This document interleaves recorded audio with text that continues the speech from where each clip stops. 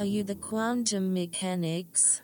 Yes, we are the Quantum Mechanics, the podcast that peeks under the hood of the paranormal to work out what's going on. And we also pride ourselves on having one of the shortest preambles on the podcast platform. Oh, you put the pressure on me there, haven't you? I was about to preamble. Oh, preamble no, away. I can't.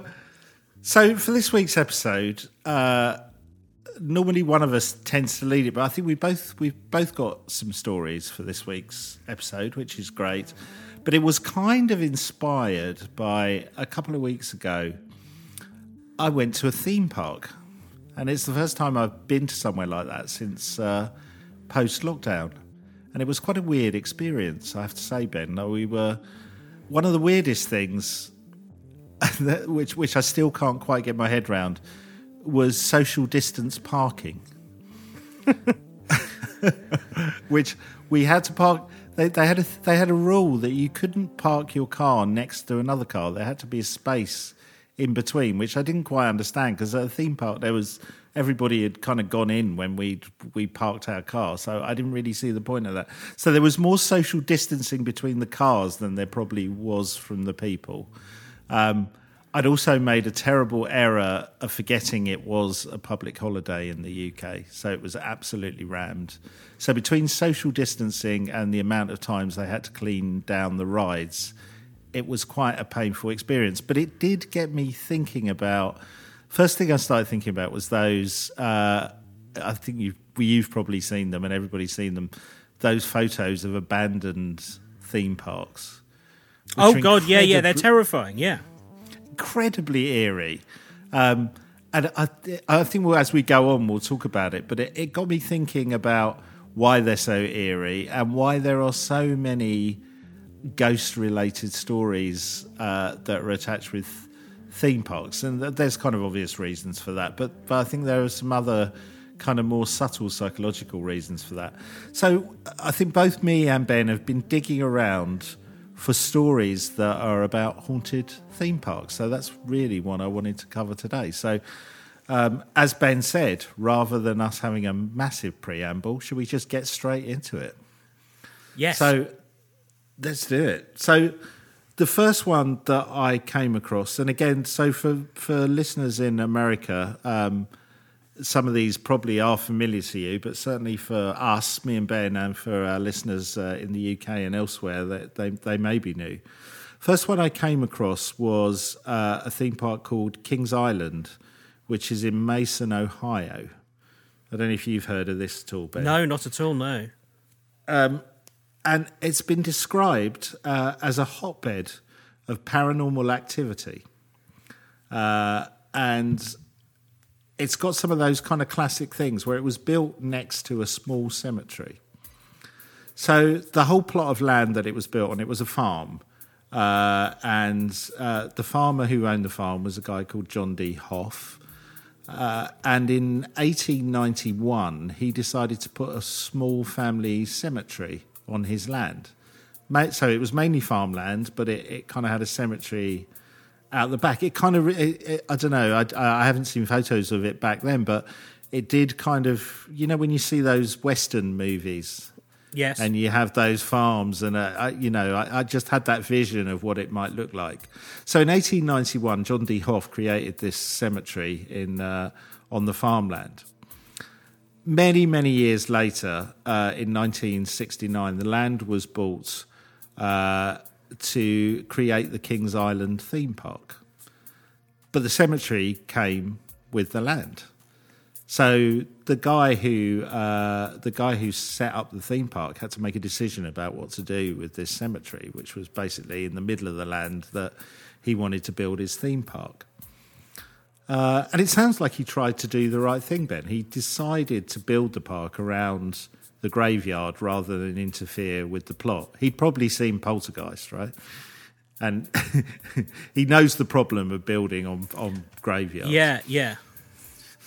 But the legend goes that while they were building around this graveyard, they accidentally paved over one of the graves when they were putting the parking lot together. and that somehow this angered the spirits. So you've got the main theme park, you've got the parking lot, don't know if it's socially distanced like the one I went to, and to the side of the parking lot, the graveyard, and apparently it's still there, still exists. And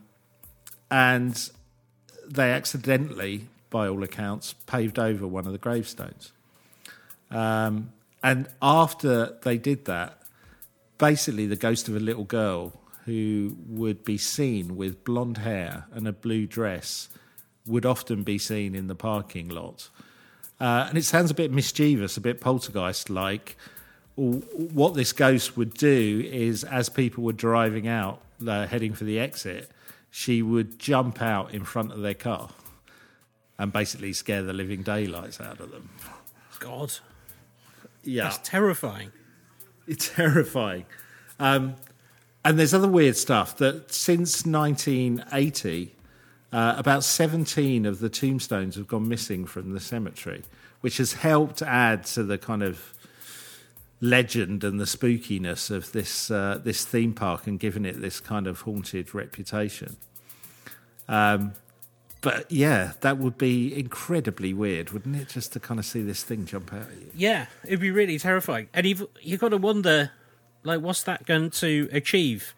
Is she trying to go, stop, uncover my grave? Or...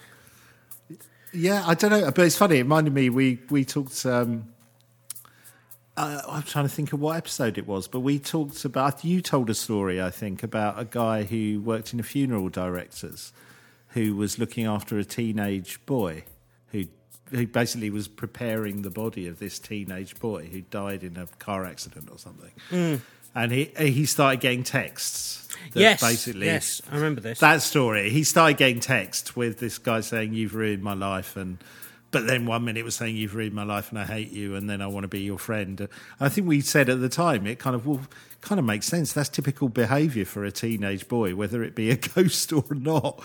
Do you know what I mean? And maybe this is the case with this little girl with the blonde hair and the blue dress, jumping in front of cars and kind of spooking them out and having a bit of fun. I think if I was a kind of playful child, I might, and a ghost, and I could get away with it, I might give that a bit of a go. I don't know what you think, but I probably would. I probably would. But that whole thing about building a theme park next to a cemetery, I mean, that has all the hallmarks of, almost every Stephen King novel. Yeah, Stephen King, or like I said, Poltergeist. It sounds very kind of similar to that. Yeah, I mean, again, you couldn't. If you were going to write it as part of a script, you'd almost have a debate of going, people won't believe we built a theme park next to a cemetery, and that somehow we accidentally managed to pave over one of the tombstones or one of the graves. That's right. I think it's weird about the since 1980, 17 tombstones have gone missing.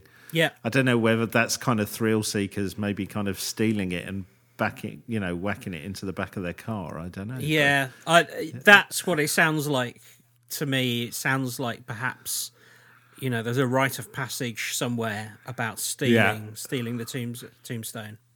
Yeah. But I thought... I don't know. I think there'd be something weird. I think the other thing is, because I was thinking about this with theme parks, that your kind of brain is in this kind of slightly surreal, unreal world anyway. I think if I pulled up in a car park of a theme park and there was a kind of number of graves next to it, I'd probably think it was all part of the show rather than necessarily a real life gravestone.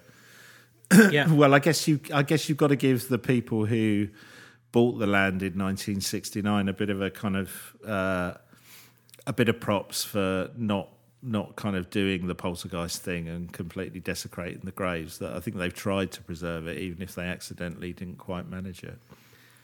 Oh, it's spooky though, really spooky. Yeah, and so I've got another one. Again, most of these seem to be in the States. I have got a UK one later, but let me tell you about Summer Adventures at Fair Park, which is in Dallas. So Summer Adventures in Dallas is considered to be one of the best amusement parks in Texas. I really like to go to Texas at some point. I've never been. I don't know if you've been to Texas. No, I'd love to. I think it'd be an amazing place. And Dallas is supposed to be an incredible fun town as well. So I've heard from friends. Anyway, this park offers numerous attractions. It's got a large Lego area, according to the website, which sounds fun, and is famous for its giant sandcastles. Which I guess it's those things where you see those sandcastle artists who build them. Some people greatly enjoy being able to watch a dog show at the fair, but others have reported that a ghost likes to hang out in that area of the park. So there's one area of the park where multiple people have seen this ghost. And again, it's the spirit of a little girl. This time she's wearing wet clothes. And it's quite a sad story that backs it up. So the rumour is, or the legend behind the story, is that her family had gone on vacation in the local area. And she really wanted to go to the theme park. But the family said, no, we're not doing that. We're not going to waste our time going to a theme park. And they said they were going to go to a nearby lake instead. So she didn't get her dream of going to the theme park, went to this lake, and then she drowned in the lake. And so I think that the mythology around it is that she haunts the theme park because it's the last place that she wanted to go, but she didn't manage to get there. Her family insisted she go to this lake, and that she basically drowned and lost her life there. So she goes back to the theme park to haunt it. So where do people see her? Well, there's one section of the park where she's seen. So I don't know. I don't know if there's a specific name. I know these theme parks, they have kind of different areas and different zones. But she seems to always be seen in one part of the park where they have these giant sandcastles and this large Lego area and stuff like that. So I don't know whether that was a place that she really wanted to visit in the park, and that's why she hangs around there. But I guess the reportings of the ghost do fit in with the story, because that's why she has the wet clothing, because, she actually drowned in the lake.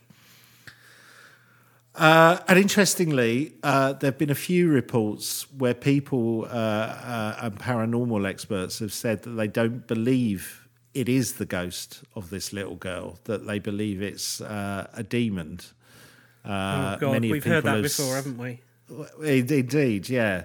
Many people have reported that her eyes have been known to glow red. I don't know if that's kind of normal demon activity, but... I'll just check my handbook. Hang on. Yeah, have you got your demon handbook there? Yes, it is. Yes. It's a good way to identify. If you're out with some people and one of their eyes starts gleaming red, they're the demon. Don't bring them back. But it's interesting that you referred to Stephen King earlier. Because I think there are something about the kind of fairground hauntings and phenomena that are very Stephen King-like. And as you were talking about it, it reminded me, because there's that whole thing in It, isn't there, where the clown, it's a clown, so that kind of fits in with that kind of fairground vibe or theme park vibe. But also, I think the thing in It is it feeds off your fears and extreme emotions, right? And there is something about theme parks that kind of raise that in you. You kind of suspend all belief. The adrenaline's pumping, your senses are tingling, you're being overloaded with information, both lights, sound, everything. That because my question was going to be why would, if it was a demon, why would it kind of hang around there and get there? But maybe Stephen King was right. It's kind of feeding all that off that emotional energy. Yeah, that would make sense. But yeah, I thought what was the other interesting thing about this story was, the first one, it was their burial plot, so there was a connection between the ghosts and that location. I thought what was interesting about this one, the Summer Adventures one in Dallas, is, she she wanted to go there, this little girl, apparently, if we believe the story, but she never made it there. So somehow her spirit, if it's true, has made its way to this theme park and got it there. And it slightly reminded me a bit of when we did the research on Nikki's story. I don't know if anyone's not heard that, it's worth going back and listening. Actually, we may be putting out a version of that in the next few weeks where we've kind of tweaked the audio and stuff like that, and put it into one episode because it was over two. But on that, there was a great example there of what we thought to be the ghost, for want of a better word, that may have been haunting Nikki and her family, wasn't actually directly from the area where the haunting took place. Now, you could argue that means we'd got the wrong information, or I wonder if there is something where, your mind always goes, they have had to die in that specific place for them to haunt it, but maybe that's not how it works. I don't know. No, I've never really understood that because, well, when you were talking about the ghost of Dick Turpin, there's about 4,000 ghosts of Dick Turpin. Yeah. I mean, if that is an entity rather than like a stone tape replay, he's got more air miles than Richard Branson. Although it did make me think, do you think there is the spirit world version of a looky-likey? Oh, I see what you mean. So there are agencies of going, look, I've got so much work for Dick Turpin. I've got so many bookings. John, you look a bit like him. Stick on that hat, hold a pistol. You go and do that haunting. Everybody will just think it's Dick Turpin. They're all looky-likeys, I reckon. Well, it's either that or it could be tribute acts. Yeah. Nick Turnip, he's popped out. He always wanted to be a highwayman, but the Thick Turpins. Thick Turpins, yeah. Well, it is actually the spirit of a man who died in the mid-70s. He was working for a gas company, pretty boring life, fantasized about being a highwayman, and now in the afterlife, he's a slightly overweight version of Dick Turpin. Fat Turpin. Please welcome Thick Turpin. Oh God, I hope that's true. I would have. Yeah. Can you? I could just see the agent as well. It's straight out of Beetlejuice. That's very funny. Yeah. Yeah. So I don't know. I like that story because of that fact that it wasn't the supposed ghost hadn't actually died at the theme park or had no direct connection apart from she wanted to be there and her family had insisted that she go to the lakes where she drowned. So. And whether it's a demon because of its glowing eyes, I've got no idea at all. There is something sinister about, again, there's a lot of horror movies that have that sort of trope of the young girl who seems to be immaculately dressed but slightly out of time. Yeah. And that is always the precursor to something really terrible happening. The other week we interviewed the author, Ruth Roper-Wilde, and she had that interesting point about how if people see a ghost, they kind of interpret it in their own way. And I wonder if, again, like we were saying, you see all these ghosts in Victorian outfits. Well, maybe it's people not really registering that those outfits could have been from any time, but, you just think of them as Victorian. But I wonder if there's some similar connection with this, like you say, this trope of a kind of, young girl with kind of demonic eyes or kind of blood-stained or whatever. That it is a trope, but who knows? Yeah. Have you got one for us, Ben? Yeah, I was going to say, talking of spirits who appear to be sort of connected to the theme park, either as a sort of a pleasurable place that they desire to go to, like in your example. The other angle to it is obviously it is a place of work, and I uncovered this story from the Blackpool Pleasure Beach, which to anybody who lives in the UK or anybody who's visited, it's really super famous. It was an old holiday spot before we could all just jump on a plane and go to Spain or wherever, people used to flock to Blackpool Pleasure Beach, and it was a very rich and affluent business that was behind it. And in 1930, they constructed what was the UK's, well, it was really one of the very first, if not the first, ghost trains. And I didn't realise this, but for some reason, which I'm still not entirely clear of, even though looking it up, it was known as a pretzel ride. A pretzel ride? Yeah. Well, as in the things you eat pretzel. Right, yeah. But because... So it was Is that because it looks like a pretzel? Well, like I have read various different theories from sponsorship to that is the route of the tracks of the ghost train. But because people in the UK didn't know what a pretzel was, and it also doesn't describe what the ride is at all, the park changed the name to the Ghost Train. And I maybe you all knew this, but apparently that is taken from a film of that name, starring an actor called Jack Hulbert, and that became so that became the first ghost train called the Ghost Train in the UK. I had no idea. It's funny because we often talk about what life must be like in the marketing meetings, but changing the name of that ride from the pretzel ride to the Ghost Train, surely that was a very quick meeting. Yeah, it's so strange to build, a ride that is supposed to make you, frightened and all that stuff. What should we do? Well, let's just name it after this rather delicious soft bun. And all the hands in the meeting went up. What is a pretzel anyway? We've no idea. Yeah. Up until, this is, for anybody who's not in the UK, up until I was about 20, I thought pretzels were really small, dry, salty snacks that we had at Christmas because that's what pretzels were in the UK. It wasn't. Yeah, I even worse. When I was a kid, I thought they were like a kind of soda-y, fizzy drink. Oh, like a seltzer. Oh, a seltzer. Yeah. I got those confused, so I was even worse than you. At least you were in the right ballpark. Yeah. Well, either way, they changed the name, and then it got rebuilt in 1936.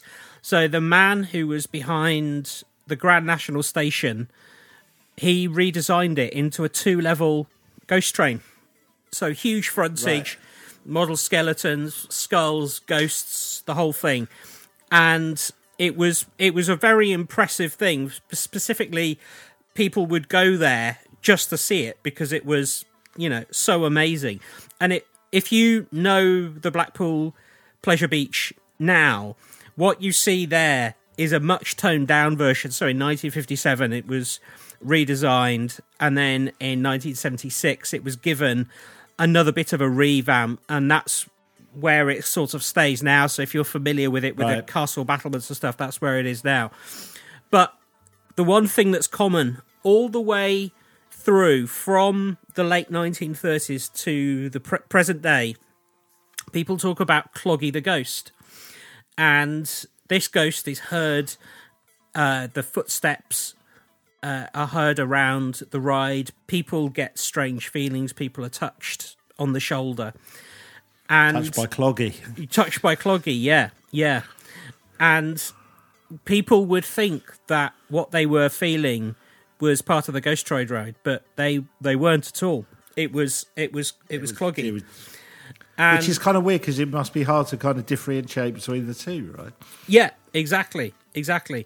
So the theory is that this is the ghost of an old worker from that ride who is the theory is that he's concerned that people have a good experience. So apparently he does get quite angry if people are given a shoddy service. Right. Is he supposed to have died during the construction or something? Or well, there's no particular death story associated with him. Right. It's more just like he's this constant presence. Wow. I do love it's very British, that. You know, in America, you've got Pennywise, we've got Cloggy. It's so British. It's very funny. Yeah, yeah. And so it's kind of slightly poltergeisty. He sounds, Cloggy. Yes, absolutely. He is, and there are some reports. So there is in latter day there was a skull that was on top of part of the ride that would light up, and the light within this skull would go on and off randomly, and it's said that it would reflect his mood. So if he was cross about something, it wouldn't go on, and if he was happy about it, it wouldn't go off. Wow. And for anybody that still puts any stay in the fact that Most Haunted is real, they went there in 2004. Derek Okora apparently got possessed by Cloggy, but I really wouldn't put too much stay in that, if I'm honest. Yeah, it's a cloggy story. Yeah. Well, so sightings, genuine sightings, still happen now, do they? Do all those? Yeah, they do. Yeah. So I believe you can go there on a ghost hunt, but I think probably the most sort of the way that people want to experience it is going on the ghost train and then hoping that you'll come across Cloggy. Exactly. I love that. I love Cloggy. Well, it's weird that you mention lights, because my next story involves a light, and it's an amazing story. It's about the ghost of Walt Disney. Oh, yeah. And I have heard this story before, but I've dug a little bit deeper about it, and it's an incredible tale. So construction of Disneyland in California began in July of 1954. And incredibly, it only took them a year to build the park. So I think it opened. I think the work on it began on July 16th, 1954, and it opened on like July 17th, 1955. That's incredible. I did not know that. Yeah. And obviously it was, you know, Walt Disney had done all these amazing films and stuff like that, and it was a big kind of pet project of him. And yeah, I mean, I guess you can argue lots of things. He kind of led the way really in not inventing theme parks, but certainly inventing how they probably work today, and the kind of atmosphere. So while they were building the park, Walt wanted a place that he could stay when he visited the property. So what he did was had a small apartment built about. I don't, if anyone's ever been to Disneyland, not necessarily in California, I think they kind of use a similar format wherever it is, whether it's Disneyland Paris or whatever. There's always a kind of main street which has lots of stuff going on, and they have like a firehouse or whatever there. So in California, in Disneyland California, Walt Disney's apartment was built above the firehouse. Now, interestingly, and it reminded me a bit like when the Queen's in Buckingham Palace, they have the kind of flag up, so you kind of know she's there. Well, when Walt was visiting the park, he would leave a lamp on in the window of the apartment, so staff would know that he was in there. I guess so nobody would kind of either disturb him or just a general, I'm here and I'm in the apartment. Right. And after Walt Disney died, as a tribute, they'd leave the light on when the park was open. So it was a kind of tribute to him. And in true kind of theme park style, special guests could book, exclusive tickets, which included a chance to have a look at the apartment that Walt Disney had put into the park and would often use. And there's this really spooky story. So after one of these visits, a cast member turned the light off when she left. So she'd done like the last tour of the day. It was of the night. Visitor gone. She turns the lamp off, heads down back to Main Street in the park.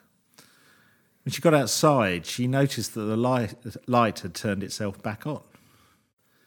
So she went, okay, that's weird.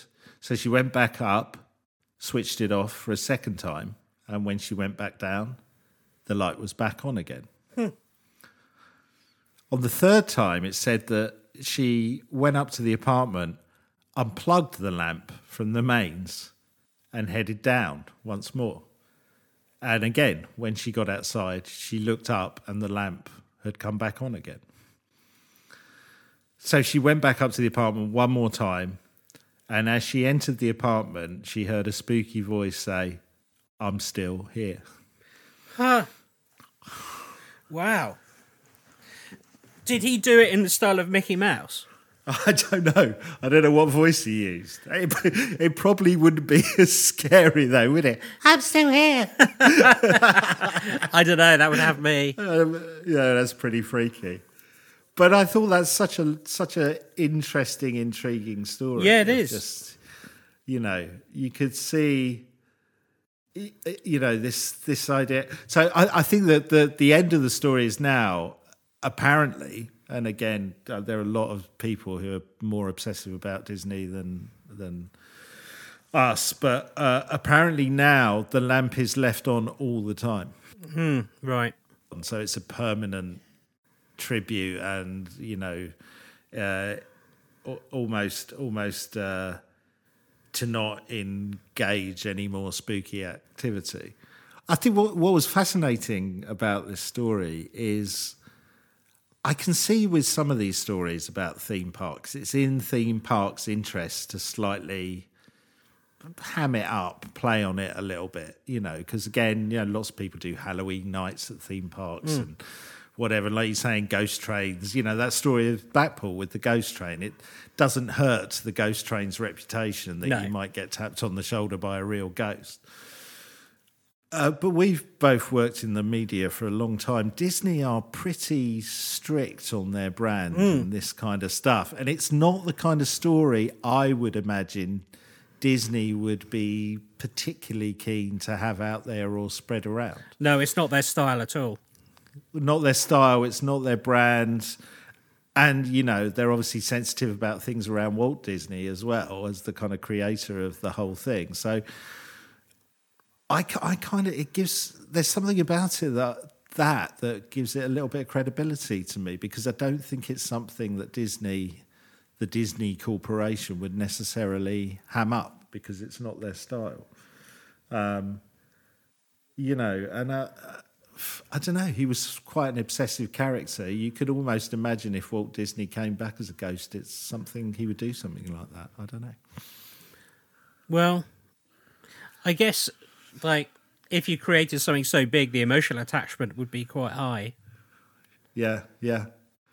But it did make me think, actually, because I don't know if you've ever been to... I've been to Disneyland Paris. I've not been to any of the American ones.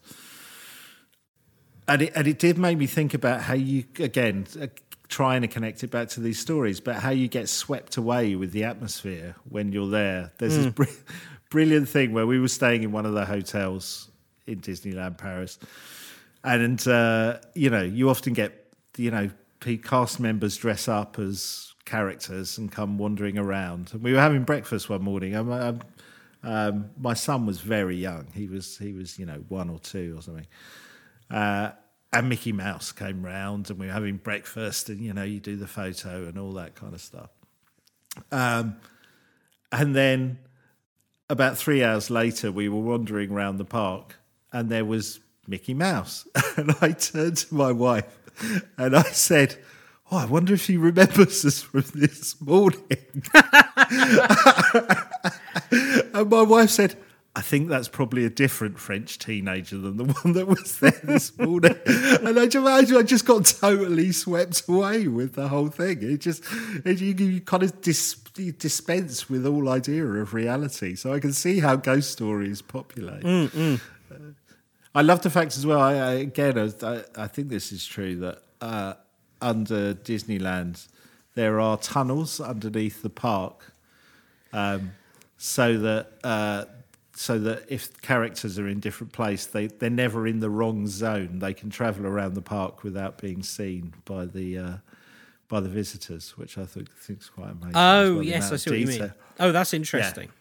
So you never run into 2 Mickey Mouses or 2 Donald Ducks, or, if that person shouldn't be in the princess area, that they don't have to walk through it to get back and get their costume off. They go under these underground tunnels. Right.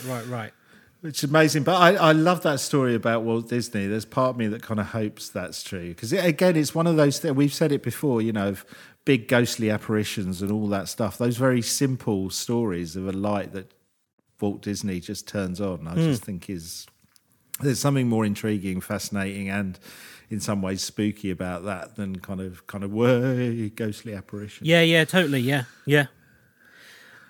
I wanted to tell you about Lake Shawnee Amusement Park, Rock, West Virginia. Okay. And I kind of picked this one. It's quite notorious, but it's one of those stories that has everything. It's now an abandoned theme park. Tick, incredibly spooky, right? Yeah, you're with me. It's said to have been built on a Native American burial ground.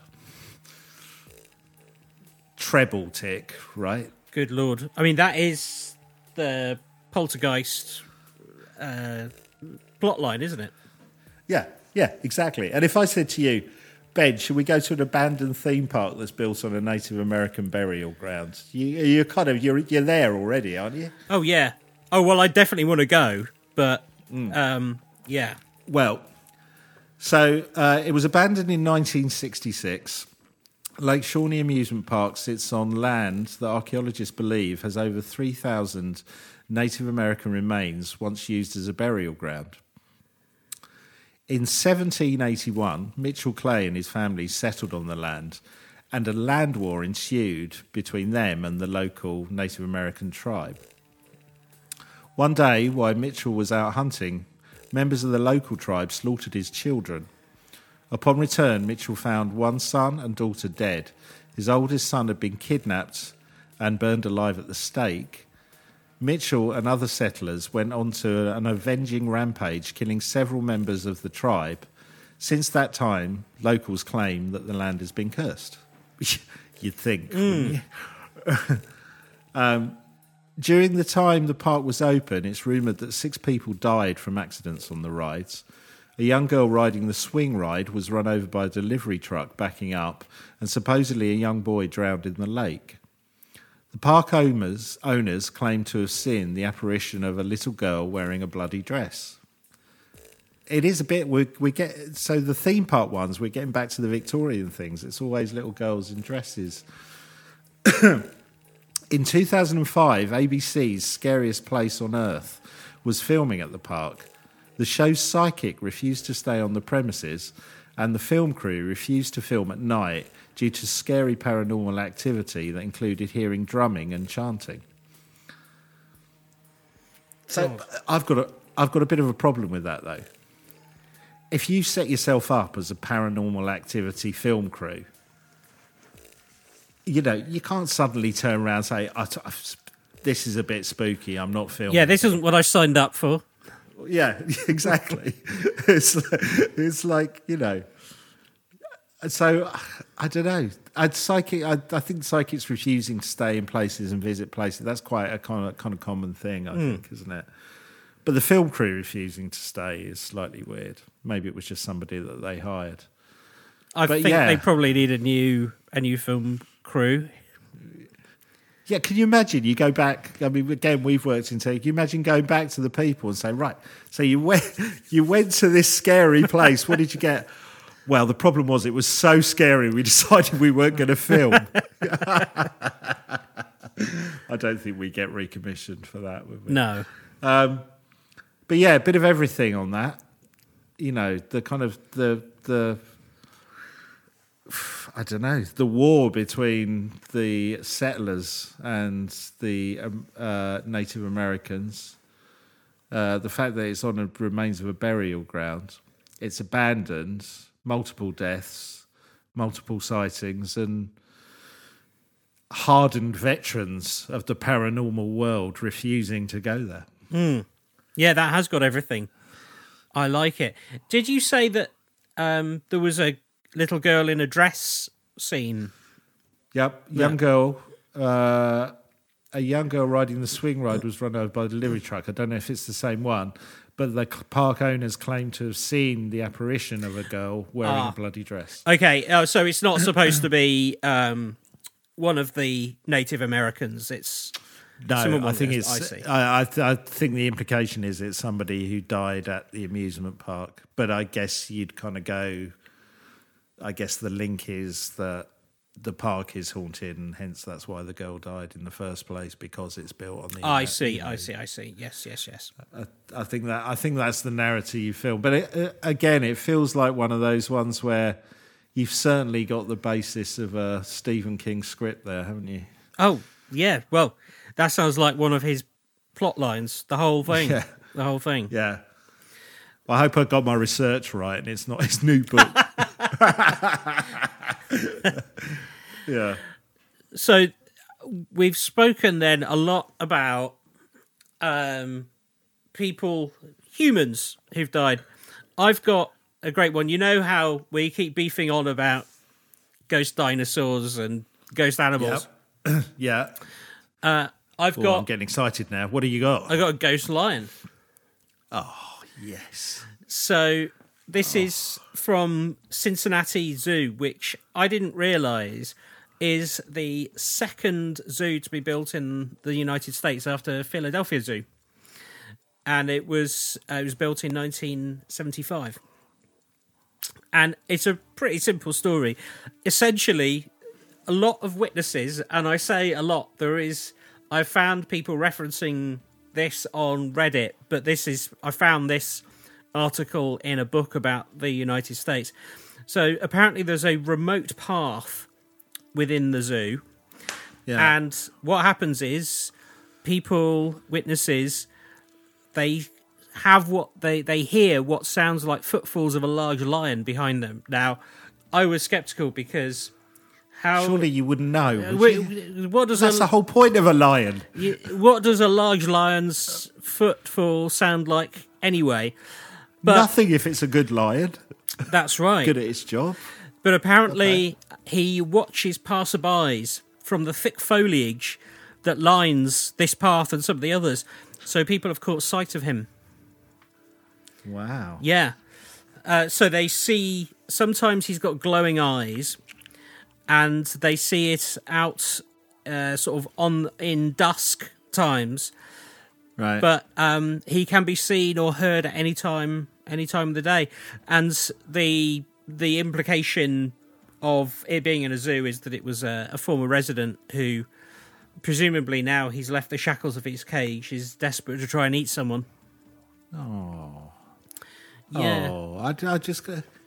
I mean, maybe the footfall of the lion, maybe he is making... Because I think the kind of... The males of the lion pride, they're pretty lazy, right? It's super lazy. It's the lionesses that do all the work, right? That's right, yeah. Yeah. I've got a really cute vision of him just sitting in a bush looking at people. Yeah, he's a ghost bush lion.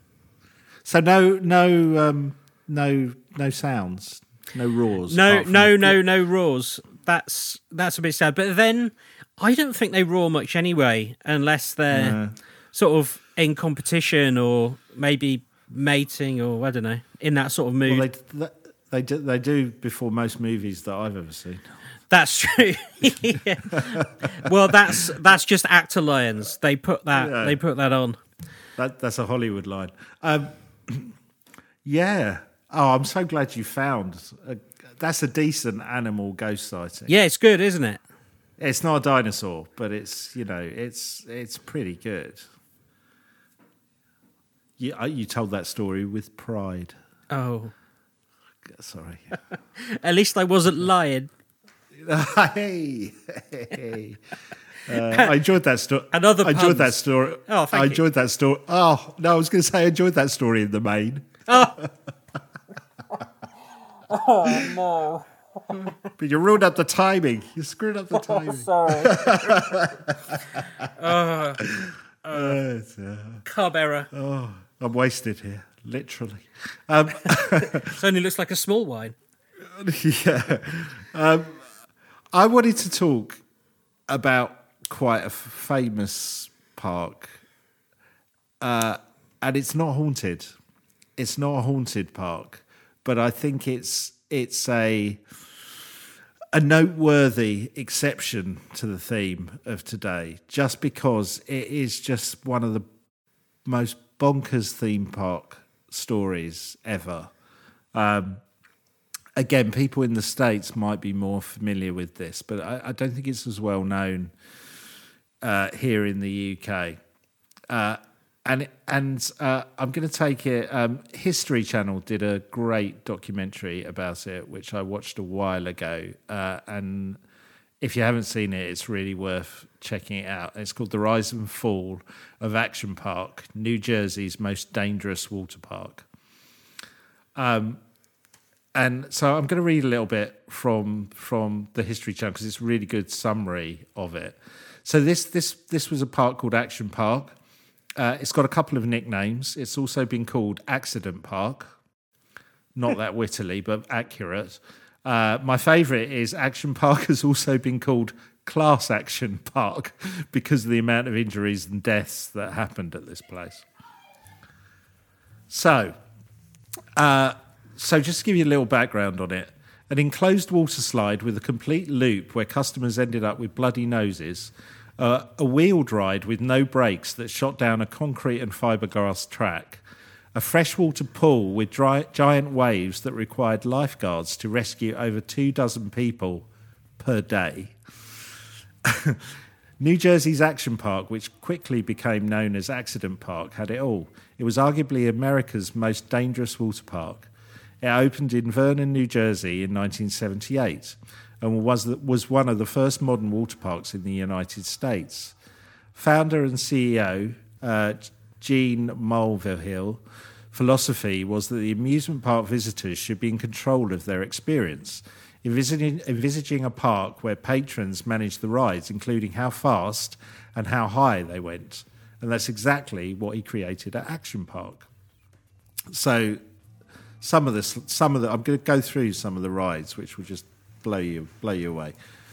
One extreme example was the park's Alpine Slide, which had been described by an old Action Park regular as essentially a giant track to rip people's skin off that was disguised as a kids' ride. The slide featured a long cement and fiberglass-filled track that visitors rode down in a wheeled device. But first park goers would take a ski lift to the summit where they'd be greeted by photographs of injured children, accompanied by a warning for riders to keep their arms inside the device. Oh my God. So they basically scared you before you went down it, right? In theory, each rider was in charge of their own speed, but the devices were almost always broken. Some had no brakes, which meant there was no slowing down as they would zoom down the concrete slide. Others had the brakes lock up, causing the rider to crawl down the slide, inevitably being hit by another speeding rider who was coming behind them. The park saw its first fatality on the Alpine Slide when a 19-year-old employee rode off the track and hit his head. According to New Jersey records, there are at least 26 other serious injuries and 14 fractures attributed to the Alpine Slide. So that was the Alpine Slide. Shall I tell you about the tidal wave pool? Oh, this sounds amazing. Does somebody hold you under the water or something? It's not even as controlled as that. One of the park's most notable attractions was the tidal wave pool, one of the first to open in the United States, which quickly became one of the most dangerous rides at the park. Nicknamed the Grave Pool, it was it was filled with fresh water, not seawater, which made patrons less buoyant and left strong swimmers and non-swimmers alike literally in over their heads, as waves could reach over a metre in height. The 12 lifeguards on duty rescued an average 30 people a day on high-traffic weekends. Oh, my God. Okay. But the most infamous... That's not the most infamous ride. The most infamous of the rides at Action Park was the Cannonball Loop, an enclosed water slide with a complete vertical loop. According to one urban legend, when park owners sent a dummy doll on a test run on the ride, it came back with no head. The owner, the owner of the park, Gene, offered his employees $100 to test out new rides, including the Cannonball Loop. And despite employees winding up with bloody noses and bruises, he opened the ride anyway. Oh, my God. How did he get insurance? I don't know. One person even remembers hearing that a patron got stuck at the top of the loop, causing the park to build a hatch to aid in future rescues. Just a month after it opened and after countless injuries were reported, the ride was shut down by the Advisory Board on Carnival Amusement Ride Safety. Today, Gene, the son of Gene, admits they never quite perfected that ride, but he remains proud of his father for taking a risk in the first place. My father would find a guy with a crazy idea for a ride. He'd hire that guy, even if he'd never built a ride before. It wasn't just the thrill of the dangerous rides that kept kids coming back, summer after summer. It was also the park's anything goes, choose your own adventure mentality. Then, underage visitors remember being able to drink beer freely and run through the park without a care, or much in the way of adult supervision. In fact, doctors who treated the many injuries occurred at the park noted that most people were intoxicated, regardless of their age. The employees, including the owner's own 5 children, were often teenagers themselves, having a good time as the patrons. Action Park was finally closed in 1996. By then, the park was responsible for 6 fatalities, including 3 drownings in the tidal wave pool and the death of a 27-year-old man who electrocuted himself from the kayak experience when his boat tipped over and he came into contact with water that had a loose wire touching it. In 2010, the family led a committee to buy the park back. It reopened in 2014 with a new name, Mountain Creek Water Park, and now advertises its trained lifeguards and says it has stringent up-to-standard safety features. But for the generation of kids from the tri-state area, nothing will replace the dangerous thrills of a long, hot summer day at Action Park.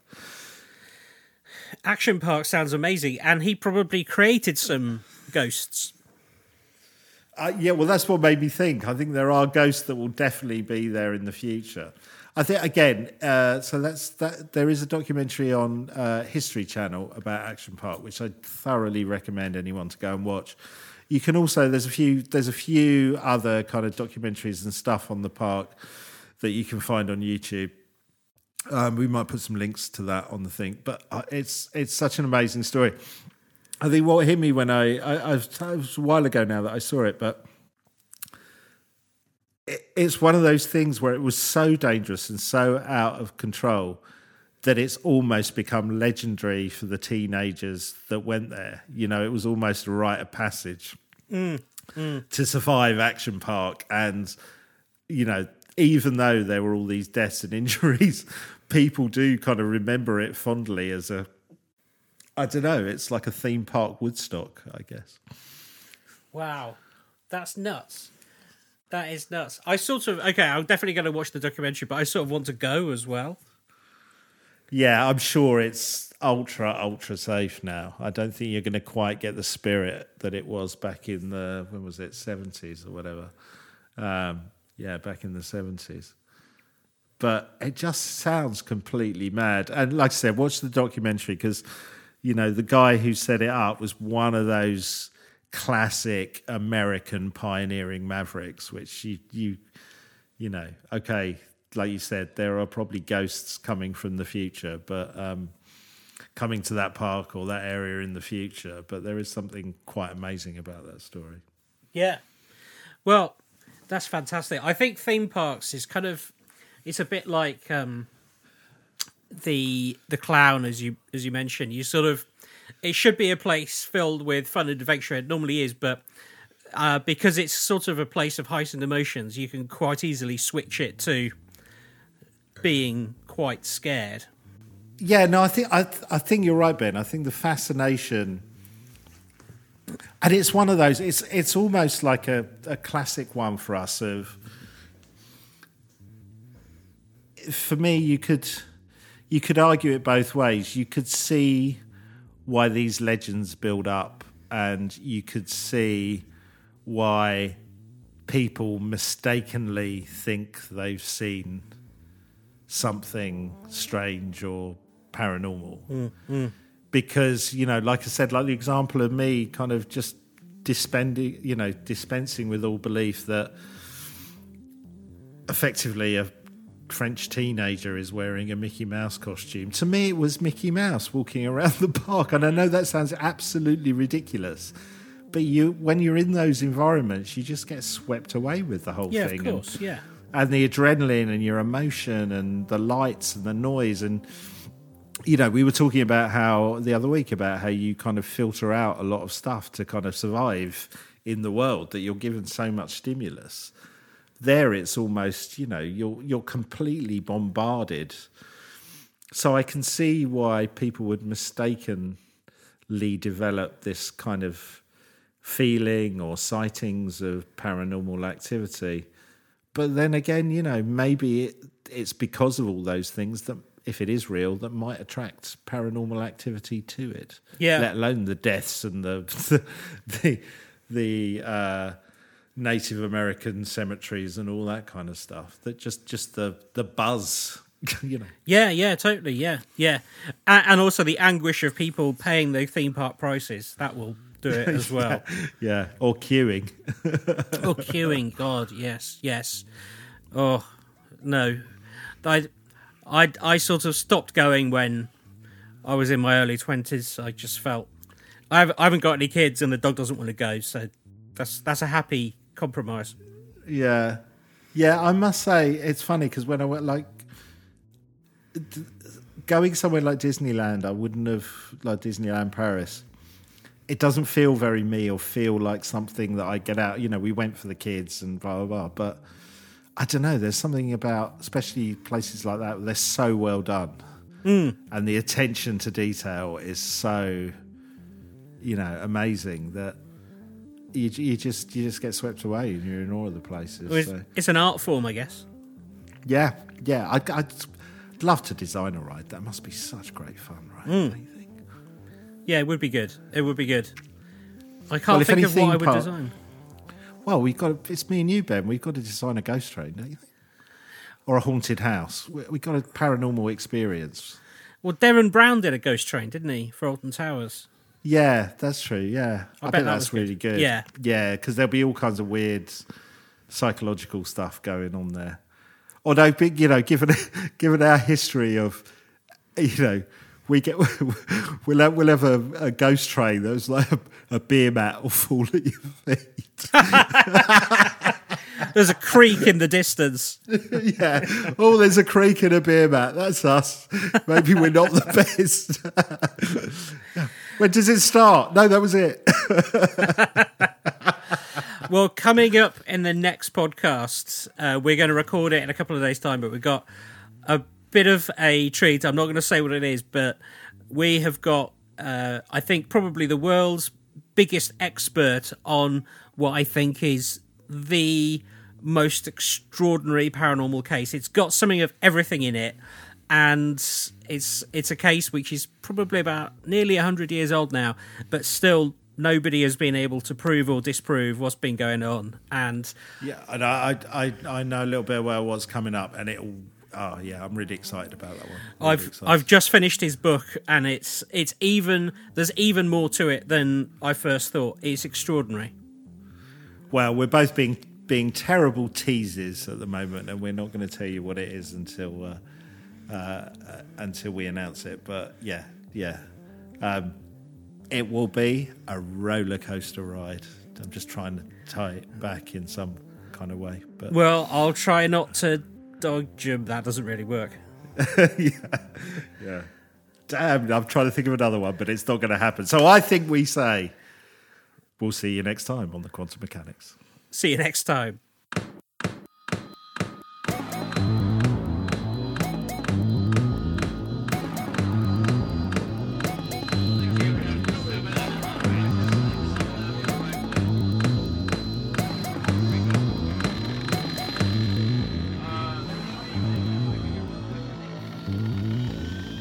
Are you the quantum mechanics?